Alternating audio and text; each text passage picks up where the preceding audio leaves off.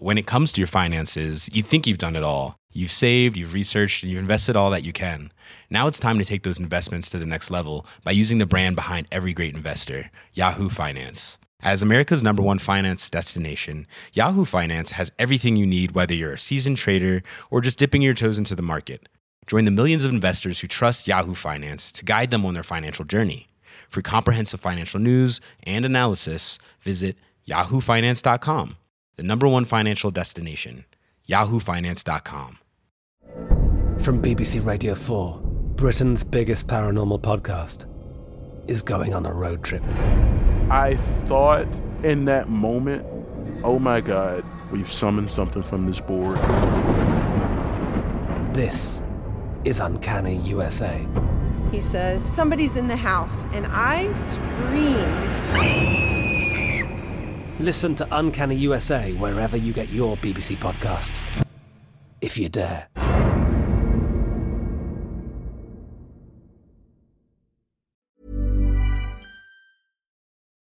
Hi everybody, welcome to Dan Snow's History. On Thursday, the 17th of November 2022, the Chancellor of the Exchequer, the UK's Finance Minister Jeremy Hunt, is going to hold up his briefcase outside number 11 Downing Street, where he lives next door to the Prime Minister. Then he's going to head over to the House of Commons, a short walk away, but he'll probably drive, and he'll announce the budget. He will be trying to steady the ship after the most catastrophic financial mishandling possibly in UK history, that saw the collapse of Liz Truss's government in the space of weeks. It was historic, folks. A historic balls up. So, Jeremy Hunt's got a lot to do here. He's got to reassure the markets. He's got to protect the British people from the worst effects of commodity price rises. And in his mind, he's going to be trying to give the Conservatives at least a vague chance of winning the next general election. It's fascinating stuff, and it's of interest to people not just in the UK. So to all my non-UK friends and listeners, you might want to listen to this one. Because on this podcast, I'm going to talk about the government being embroiled in a financial crisis. They'd attempted to cut taxes whilst paying for subsidies to offset soaring commodity prices. The market lost confidence. The Bank of England had to step in to ward off a full-scale financial crisis. The government slashed spending as a result. There was austerity, and hundreds of thousands of UK residents died and were driven to the very extremities. I am, of course, talking not about 2022. I'm talking about the Great Crisis of 1847. In the midst of the potato famine, which affected Ireland in particular terribly, the price of imported food was so high that the government could not meet its commitment to subsidise it. It had to stop subsidising that imported food. And as a result, many people, particularly in Ireland, were thrown into a condition of appalling immiseration, and hundreds of thousands of people died. The British government simply did not have the financial firepower, even at the height of the 19th century, to both cut taxes and increase its spending to protect its own citizens. My guest on the podcast today wrote a book about this, very conveniently. He then sent it to Kwasi Kwarteng, the Chancellor of the Exchequer, weeks before Kwasi Kwarteng announced his mini-budget. And in this book, it was all the things the Whig government of the 1840s did wrong. And then 2 weeks later, Kwasi Kwarteng did the same thing. He announced a gigantic spending plan to protect British people from gas price rises, but he also announced huge tax cuts. Unfunded borrowing, folks. Why didn't he listen to the advice of my guest? Well, you can listen to his advice, and when you're finance minister, you can act on it. We're going back to look over 200 years of history, not just that great crisis of 1847, but financial crises ever since. My guest is Charles Reade. He's an economic historian. He's a postdoctoral fellow at the Faculty of History at the University of Cambridge. Later this year, seems a bit coincidental to me. It's the best possible circumstance for this book to be published, if not for the rest of us. He's got a book called Calming the Storms. It's about British financial crises since 1825. Charles Reade's got all the answers. And as ever, when we look back at these crises, they illuminate the present. In fact, the other day, someone was talking to me about the podcast I made about Russia's failures in World War I and how that has cast so much light on what's going on there at the moment. I agree. As you know, I love these podcasts that go back into our history to help the present make sense. And Charles Reade certainly does that today. So enjoy. T-minus 10. Atomic bomb dropped on Hiroshima. God save the king. No black-white unity till there is first some black unity. Never to go to war with one another again. And liftoff, and the shuttle has cleared the tower. Charles, thank you very much for coming on the podcast. Thank you very much for having me. Charles, are we in the middle of a financial crisis at the moment? Well, it certainly looks like we're heading towards one. Partly, there's a lot of financial stress in the world because interest rates have been going up. But there is a particular event which has caused interest rates to go up particularly fast in Britain, which was the mini budget of 23rd of September 2022. So the mini budget had a big planned spending binge plus a set of unfunded tax cuts. And this caused the government bond market to panic. Gilt yields shot up, and this put huge strain on the financial system. So much so that the Bank of England had to step in to bail out pension funds by switching quantitative easing back on. So if the Bank of England hadn't switched quantitative easing back on, yes, there would have been quite a severe financial crisis in Britain. So we were very, very close to one. Okay, so I'm going to break this down because we've got you here and we've all got stupid questions to ask, and I am going to be that conduit, the stupid question asker. Gilts and bonds, they basically are the rate of interest which the government can borrow at. Is that correct? And also, that's different from the rate of interest set by the Bank of England. Can you do that very basic thing and explain to me and the listeners why we got two different interest rates we're talking about? The interest rate that the government can borrow at is set by what's called the gilts market, which is basically a form of government bond. That's set by the market at what the government can borrow at. The Bank of England's minimum lending rate is the minimum lending rate it's willing to lend money to commercial banks. And that normally they are quite close together. The two are quite close together. But at the moment, they've separated. The rate the government can borrow at is much higher than the Bank of England is willing to lend to banks. This is because British government debt is no longer regarded as a safe asset because of the amount of borrowing planned by the British government.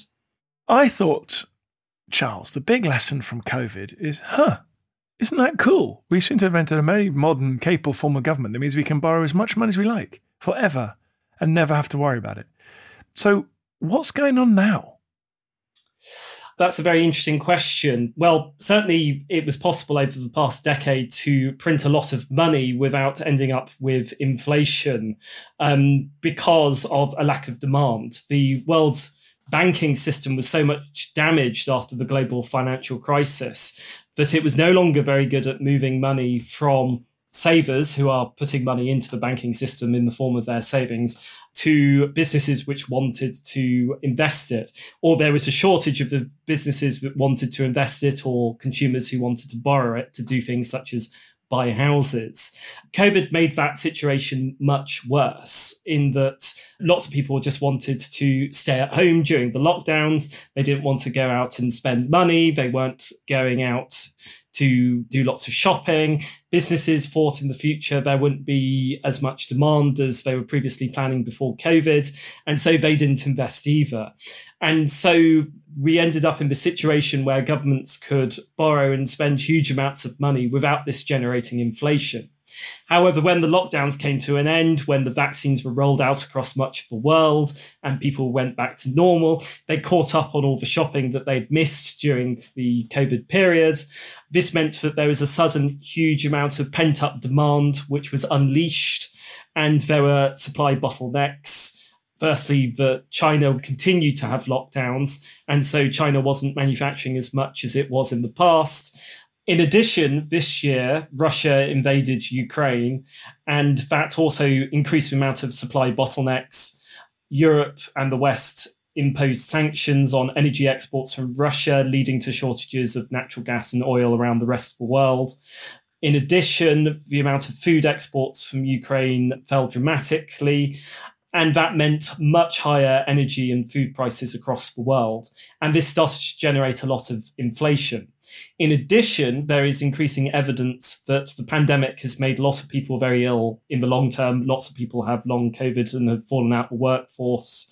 Many people have decided to retire early rather than rejoin the workforce. And that there's also a shortage of workers in many Western countries. The whole result of this is that we're now seeing a lot more inflationary pressure now than we have at any point in the last decade. In addition to that, though, an increasing number of commentators and economists have argued that there's also been policy mistakes made. So many central banks kept interest rates too low, too long. In addition, they kept quantitative easing going far too long. So to explain quantitative easing to those listeners who aren't familiar with the term or might have heard the term but don't quite know what it is, this is a form of creating new money, a form of what you might call money printing, apart from this is all electronic money these days rather than literally printing banknotes and minting coins like in the past. But central banks kept doing this surprisingly late. So the Bank of England kept quantitative easing going till last December. By last December, the inflation rate was several times higher than the Bank of England's target of 2%. In addition, interest rates didn't start rising till early this year, when inflation was much higher than the Bank of England's target. And so keeping interest rates too low, too long, and keeping quantitative easing going too late has also contributed to basically too much money in the world chasing too few goods. So we avoided, or we may be heading towards a financial crisis at the moment. In the last 200 years of British history, are these regular occurrences? Are there too many for you to list, or are they relatively sparse? Britain has a very interesting banking history because it had a period of just over a century in which it didn't have any systemic banking crises. This was between the 1860s and the 1960s. And it's even referenced to in Mary Poppins, a popular children's Disney movie. So there's a scene in it where there is a run on a British bank, the Fidelity Fiduciary Bank in London. And the point of that scene is it's meant to be as fantastical, as surreal as the other scenes in the film, such as jumping into a chalk pavement picture and cavorting with racehorses, or having a tea party on the ceiling with Mary Poppins' uncle. It's meant to be as fantastical as something which you wouldn't actually see in London. So for a century it didn't. But before that period, in the mid-19th century, it had a series of very severe financial crises, 1825, 1837, 1847, 1857, and 1866. And since then, for 100 years or so, there were no major systemic banking crises until you get to the 1970s when they start coming back. Most notably, the secondary banking crisis of 1973 to 1975, and then the global financial crisis of 2008. And then possibly, who knows, we might be heading into one now again. So there's a big historical question, which I've been doing a lot of research on recently, about why did these crises go away in the late 19th century? And then why did they come back at the end of the 20th century and into the 21st century? Well, I'm glad you've been doing the research, because do they tell us why? And do they have a same or similar causes? So they all have similar causes in that they're all caused by monetary policy shocks. Now, you might wonder, what is a monetary policy shock? Well, essentially, that is when interest rates go up very fast and by a lot. So if you have a mortgage and you pay interest on your mortgage, if it gradually rises slowly over time, over a period of several years, it's possible to make changes to perhaps do some overtime or cut expenditure elsewhere in order to afford those extra payments. But if mortgage rates triple overnight, which is essentially what has happened over the past few months in Britain, that's much harder for people, for households, and for businesses to adapt to. And many have financial problems. They can't pay back the loans. And if the bank has too many people who can't pay back the loans, the bank is in trouble, and the banking system, by extension, might be in trouble. And essentially, it's when interest rates go up too quickly, too sharply, this is when you get financial crises in British history. That is true in the 19th century, in 1847, in 1857, in 1866, and also in the 1970s and the 2008 crisis as well. And what we've seen with the mini budget of 2022 is a very almost reckless disregard for the idea that a monetary policy shock would be a bad thing. If anything, the rhetoric of the people around the then Chancellor of the Exchequer, Kwasi Kwarteng, was that this would be a good thing. Higher interest rates would force businesses which were unproductive or not growing very fast to close down, and the resources could be allocated to fast-growing businesses. However, the point is the damage banking crises do, that financial panics do, that having the pension funds of the country almost go bust, far outweighs the benefit from reallocating in a dramatic fashion the resources from underperforming businesses to better performing businesses. And why is it so important to avoid a financial crisis? Why are they so bad? That's a very good question. There's been a lot of research on that topic over the last decade or so since the global financial crisis. They are bad for many reasons. Firstly, economic, in that a financial crisis or a downturn which is accompanied by a systemic banking crisis where the banking system collapses and the payment system stops working, this is much worse than a normal cyclical downturn in the economy. So across countries, and there's been many economists who've done work on this, if you look across countries, downturns with banking crises are deeper, longer, and have much slower recoveries than ordinary downturns. In an ordinary downturn, such as the early 1990s in Britain, the economy shrinks, but then it catches up with its original growth rate. So the economy doesn't permanently lose output, it only loses output in the short term. But after a banking crisis, you permanently lose output. You don't go back to the same trend line, you go back to a trend line which is much lower or a less steep one, i.e. growth slows down. So it's really bad in the economic sense. And the question is, why is that? Well, if the banking system is damaged, that's rather like having a heart attack. So if banks pump savings into investment and investment in businesses and building houses and things, if that causes growth, well, if the banking system has a heart attack, like it does in a banking crisis or a financial crisis, it's not very good at reallocating those savings into investment. So that's why it's so bad economically. But it also has lots of other bad effects. So politically, there's evidence that a normal downturn does not change the political spectrum in Britain. So a very good example of this is the early 1990s. Yes, the Conservatives fell in popularity in the early 1990s and they became more popular, but essentially Tony Blair more or less was following the same sort of policies that John Major's government was following. There was no shift in the political spectrum. However, after banking crises, you get a big increase in voting for extreme parties. And across countries, it's about 30% increase in voting for extreme parties. That's quite easy to see after the global financial crisis, whether that's a surge of support for Euroscepticism in Britain, whether that's a surge in support for Donald Trump in America, whether that's increased support for hard right or far right figures in continental Europe, such as Le Pen in France. And as we can see, the hard right has just run an election in Italy. That's quite easy to see. Whereas there's not much evidence that there was an increase in voting for extreme parties in Britain in the 1990s in comparison.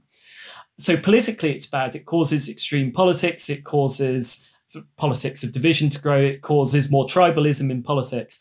But it also has terrible effects in other ways, in less quantitative ways on people's well-being. I mean, there's even research which says that ordinary people's well-being decreases sharply after a banking crisis in a way that it doesn't after an ordinary economic downturn. So while it might be impossible to avoid economic downturns, if it's possible to avoid financial crises, it's possible to avoid a lot of other negative effects that we want to avoid as far as possible. You listen to Dan Snow's History, talking about financial crises. More coming up, sadly. Did you know that some of literature's greatest characters were real people? It's so fascinating, isn't it, that some of the Three Musketeers are also based on real soldiers. That Sir Walter Raleigh wasn't all that he's been cracked up to be. Chemist, poet, scholar, historian, courtier. He could have been great in all these different things. And that if your name is Dudley, you better watch your back. For the Tudors, each one of them took something from the Dudleys, either by working with a member of the Dudley family, or of course by having one executed. I'm Professor Susanna Lipscomb, and I'm learning all this and much more, bringing you Not Just the Tudors, twice a week, every week. Subscribe now to Not Just the Tudors from History Hit, wherever you get your podcasts.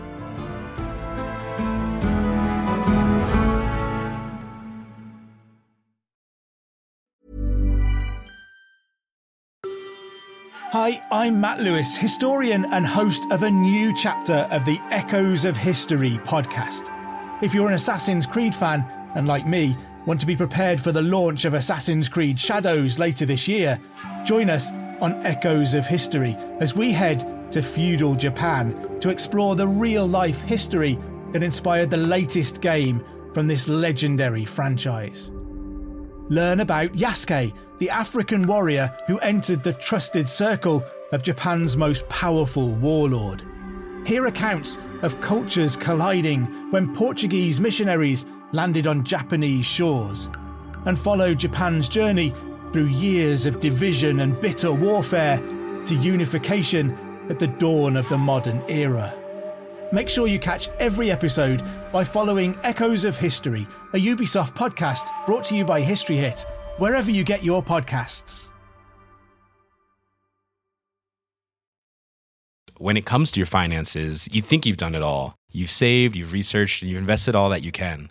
Now it's time to take those investments to the next level by using the brand behind every great investor, Yahoo Finance. As America's #1 finance destination, Yahoo Finance has everything you need, whether you're a seasoned trader or just dipping your toes into the market.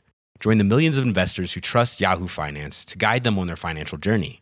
For comprehensive financial news and analysis, visit yahoofinance.com, the #1 financial destination, yahoofinance.com.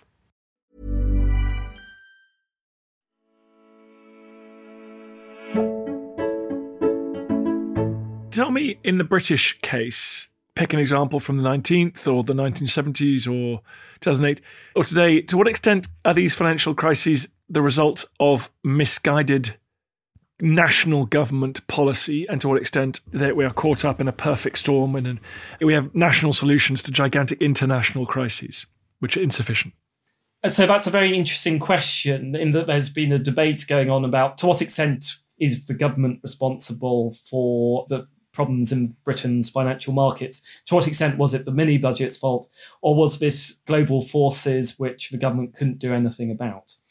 There are global forces that you can't do much about, but governments do choose policies which means that countries are either better protected from those international forces, or whether they choose to expose their countries to those international forces. So to give an example, during the 1970s, oil prices tripled or even quadrupled at one point in the early 1970s due to the OPEC embargo on the West. And this hit countries across the West who were importers of oil because the price of oil was going up.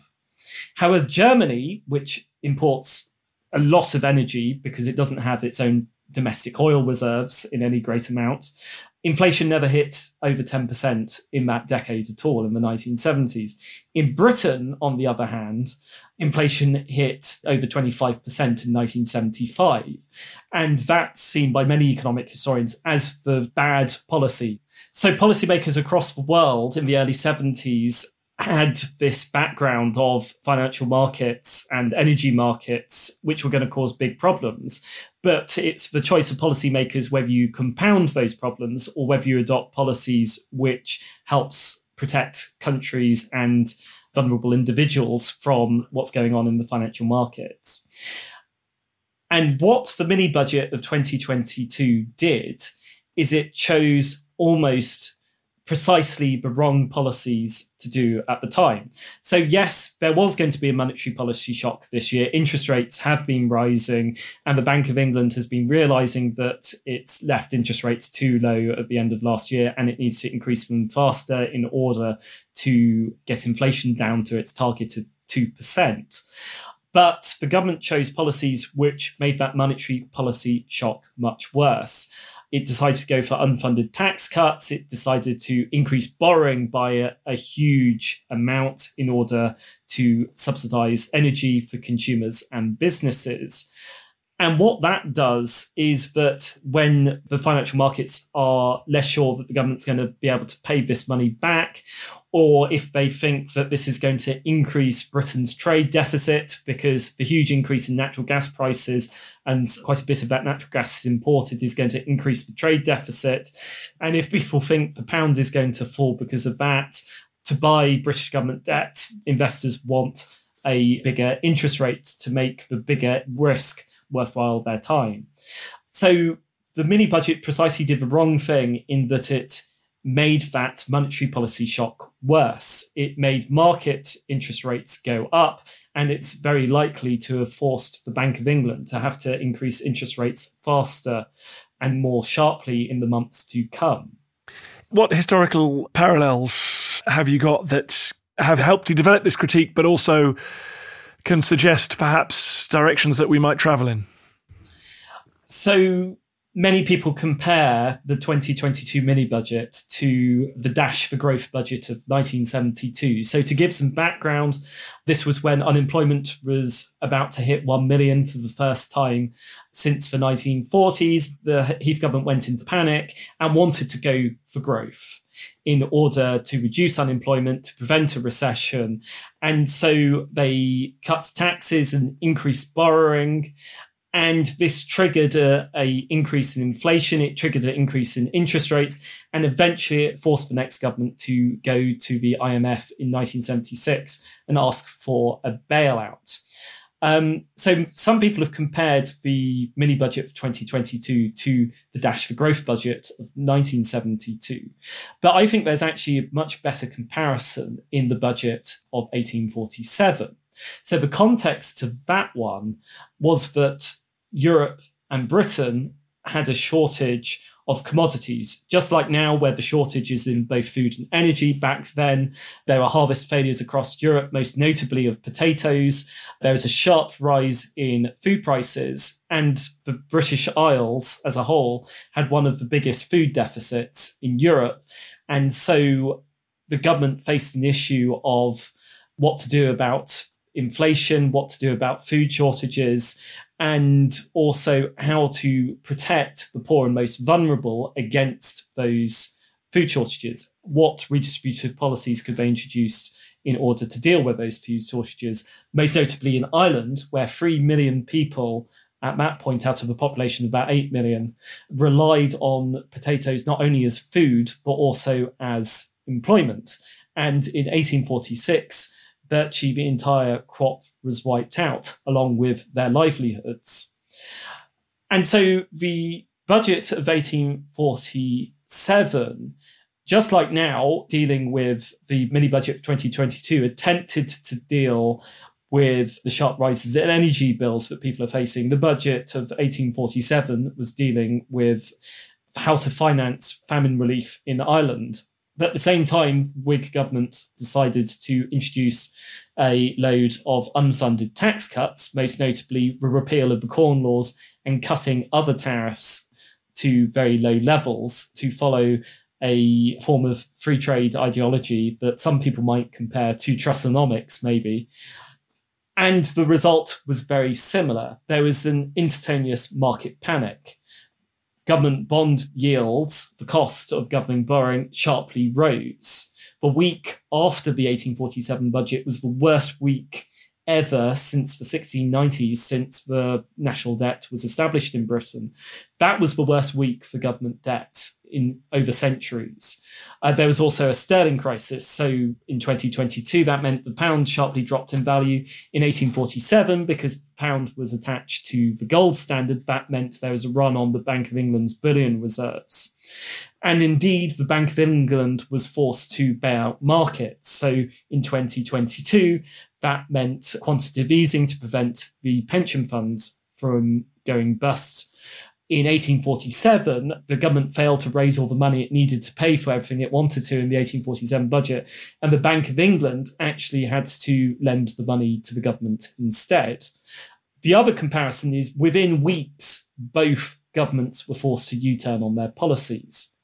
In 1847, that meant the government had to promise Parliament and promise the markets it wasn't going to spend as much money on Irish famine relief as it was planning to. And that had terrible consequences. That's why so many people died in the Irish famine, the collapse in central government spending on financing relief efforts. And that decision killed hundreds of thousands of people, quite literally. In 2022, that meant that most of the budget had to be ditched. So many of the tax cuts, such as getting rid of the 45p rate, that policy was U-turned on. Cutting the basic rate of tax by 1 penny was got rid of.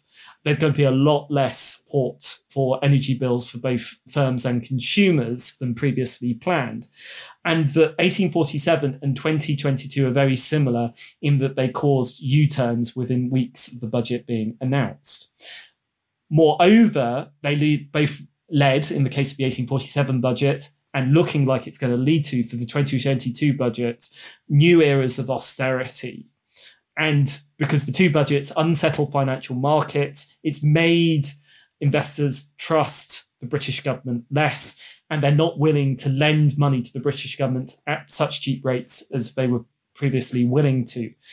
And so this reduces the fiscal room for manoeuvre of the governments and means you end up with more austerity because of the budget, because of the government's announcement it was going to borrow so much money than you would have otherwise. And it's very clear that that was true in 1847, and that's also true in 2022. So that's grim. The lesson from history there is grim. It means spending less, austerity, people suffering. What can we learn from history to avoid these snarl-ups in the first place? So I've written 2 books coming out later this year about financial crises in Britain. The first one was the financial crisis of 1847 and the catastrophic impact that had on Irish famine relief efforts in the 1840s. That book's The Great Famine in Ireland and Britain's Financial Crisis. And the second book is about financial crises and how to avoid them in Britain over the past 2 centuries, which will come out in December. And I wrote a history and policy paper. I was asked by the History and Policy Project, which is an attempt to encourage academics to write up their research in ways that policy makers can read and easily digest lessons from history to make sure that mistakes made in the past aren't repeated. I was asked by the History and Policy Project to write a paper about what's the lessons from your research about financial crises for the present. So I think the first big lesson is avoid monetary policy shocks, or if anything, government should try to lessen them, not make them worse. And you can see that occurring in 1847, you can see that occurring in 1972, you can see that occurring in 2022. But big fiscal expansions, big decisions to increase government spending at the wrong moment drove interest rates up, or is currently driving interest rates up higher and faster than they would otherwise be. And that causes problems for consumers, for businesses, and for banks which have lent them money. Yes, interest rates need to go up, but if you try to do it slowly, it's better than doing it very quickly. So first thing is, don't make monetary policy shocks worse. And that's the big mistake of the mini budget of 2022, that the government have ignored advice saying don't do that. They caused the monetary policy shock to get worse. And this is why people who are refinancing their mortgages will find that their mortgage rates will have risen 3 or 4 times since they last took out their mortgage. So that's the first big lesson. The second one is that it's important the governments take the idea that markets limit their fiscal room for manoeuvre seriously. So yes, governments do have a bit of wiggle room, and I think that the British government in the 2010s had a bit more wiggle room in the early 2010s than it thought it had, and could have borrowed a little bit more money, and austerity could have been a little bit less severe in the 2010s. But there is a limit to that. So the idea that the government can borrow hundreds of billions of pounds without consequence, if that was ever true, it's certainly not true anymore. Interest rates are far too high. Credit conditions are tightening far more. And it's important to understand how the room for manoeuvre of governments is limited by financial markets. That doesn't mean they had no room for manoeuvre, in that if the British government had taken action a few months ago in order to reassure financial markets of its plans, it would have been able to borrow more, it would have been able to be more generous to help people in the months and years to come with their energy bills. But because investors and financial markets lost confidence with the government because of the mini budget in September, that means they're not as willing to lend as much money to the government. And that means that conditions will be grim in the months to come. And that had very serious effects in the past as well. In 1847, that made the money supply available to the government to pay for the Irish famine relief disappear. And that killed hundreds of thousands of people. And there is research saying austerity in the 2010s did also kill hundreds of thousands of people or increase excess mortality, or it meant that life expectancy wasn't as high as it would have been otherwise. And so I think it is quite possible that soaring energy bills in the next few years could have an impact on life expectancy and increase the mortality rate in Britain if there's less help either through the benefit system or through lower energy prices available. Also, should we buckle up? 1847 onwards, I think there were 5 changes of Prime Minister in the following 10 years. Does political instability obviously follow this kind of financial upheaval? Yes, so the toxic myth is financial chaos and political chaos at the same time. Because if financial markets don't know who's going to be in power, they won't know whether they want to lend to the government because they don't know who the government is. That was true during the Irish famine, where the general election of 1847 ended up in the situation where the government was slightly short of the majority.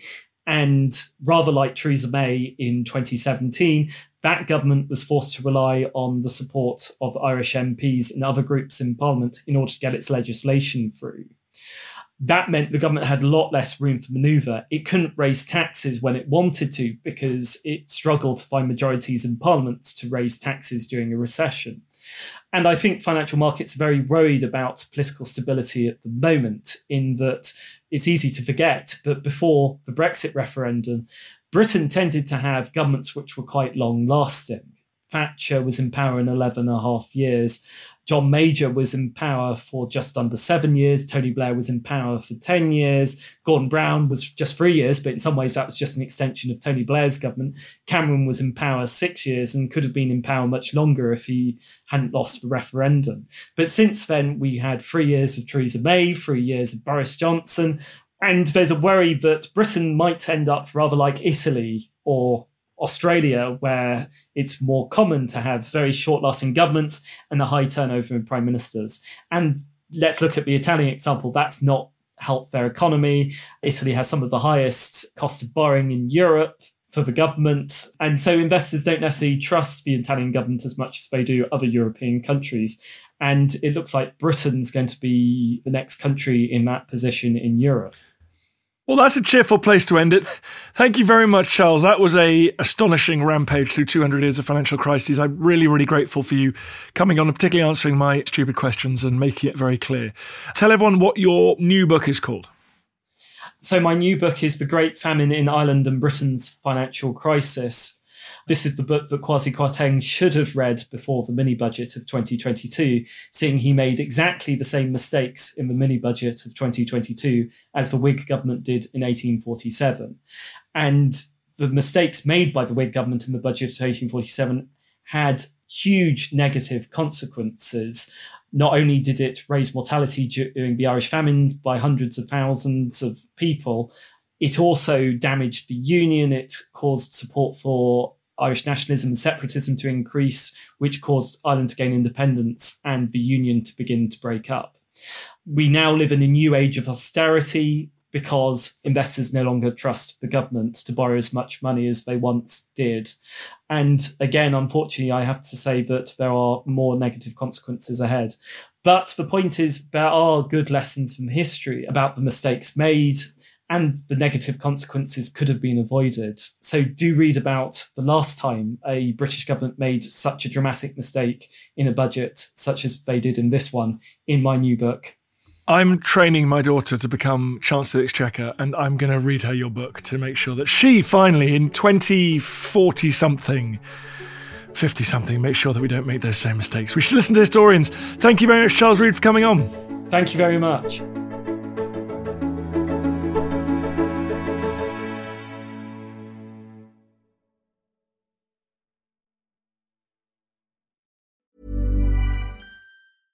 When it comes to your finances, you think you've done it all. You've saved, you've researched, and you've invested all that you can.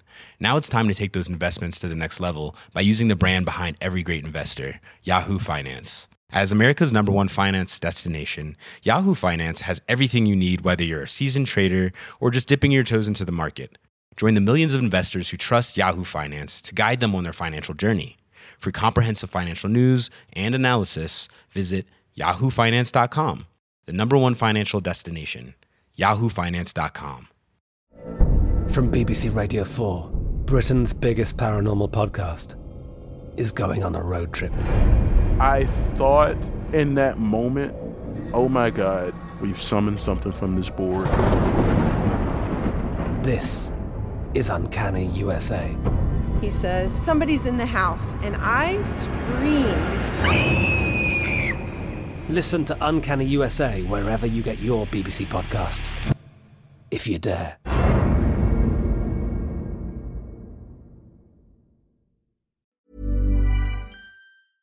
Thank you for listening to this episode of Dan Snow's History Hit. Please follow this show wherever you get your podcasts. It really helps us, and you'll be doing us a big favour. Don't forget, you can also listen to all of these podcasts ad-free and watch hundreds of TV documentaries when you subscribe at historyhit.com/subscribe. As a special gift, you can also get your first 3 months for just £1 a month when you use code DANSNOW at checkout.